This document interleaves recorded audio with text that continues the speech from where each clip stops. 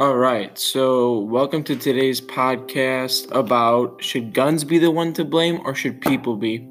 So, like in movies, guns seem really cool, but in real life, they're a whole different thing. So, the topic I want to discuss today was gun control and why aren't states improving their gun control laws along with the federal government.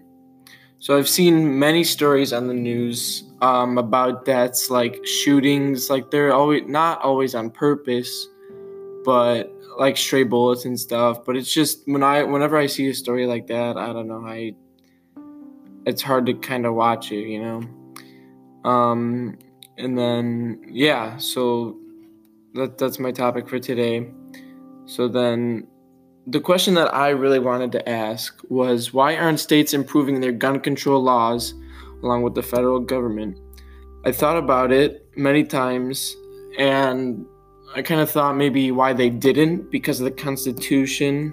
And I know like there's the right to bear arms and stuff like that. But right now I feel like it's just getting out of hand. So, gun control is something that should be improved to stop increasing violence in cities. I found some articles about gun violence in Chicago, along with gun violence from states all over the U.S., and certain articles on the licensing and how people can obtain a firearm. And then, like when I saw all these stats, I was very shocked because like, it's a crazy number of deaths due to gun violence, and just like it's just sickening because like all the cities that have this, when you think they're good cities, but then there's always those parts where it's really bad. So many people say that gun control laws need to be improved to assure the security of Americans. I found a list of proposals that Trump and his fellow lawmakers came up with to reduce gun violence, courtesy of NBC News. They're like trying to do this, but it's very difficult to pass a law through Congress. But I hope that Congress can like kind of work with this because it's a very serious issue. There have been many mass shootings at schools and concerts, which needs to be stopped. So hopefully what they can do is discuss some new legislation and executive action to try and prevent further incidents. I also read about the licensing process for obtaining a gun. It was called Licensing by the Giffords Law Center to Prevent Gun Violence. This was copyrighted in 2018. It was about different ways of getting a license for a gun in every state. This is very important because it tells how people get a gun and maybe what can be fixed to limit certain things.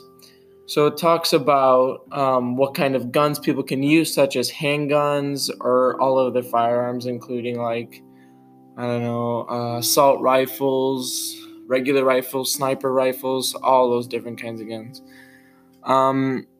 So what the public is really talking about is they don't want criminals getting access to these guns because in certain states the laws are lower, which gives them easier access to guns. But right now, from what I read, nothing is really being done to help that.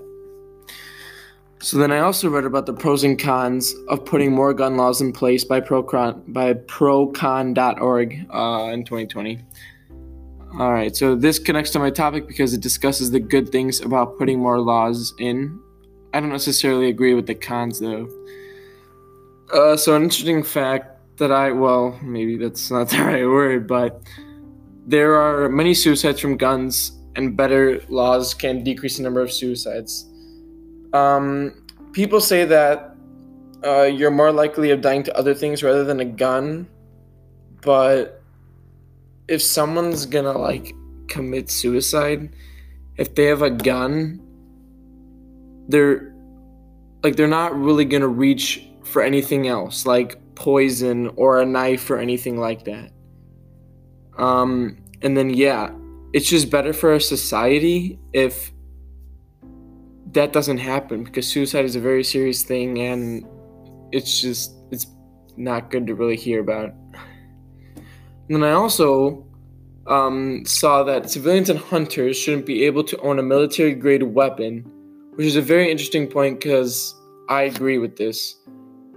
I personally have shot a military-grade weapon, an AR, and it's very powerful. And that thing can shoot through like drywall and stuff. Like they're serious things. So I think that certain military-grade weapons should be like put into a ban, just like when there was the assault weapons ban in the past. So there are many things that can be bought to conceal these weapons, which is not good because people can be carrying ARs around, which is what we don't want happening in our society these days. And then I think it's a serious issue because if wrong people get their hands on powerful guns, then that's insane. Because I remember the Mandalay Bay shooting. This Stephen Paddock, he had, I don't even know how many guns he had, but it was insane. He shot over 1,000 rounds on the concert, which is sickening. Like, why would somebody do that? It's unbelievable. And then Supreme Court would be hearing their first gun rights case in nearly 10 years. And I found this from The Atlantic in 2020. It was debating whether people transporting their guns to second homes or gun ranges is a foul to the Second Amendment. So people are saying that the Second Amendment protects their rights to own guns, which I agree with, but the people that own guns should be responsible enough to use them only in like extreme scenarios of self-defense or that's basically one of the only reasons. So this is serious because it has been unanswered for a very long time. And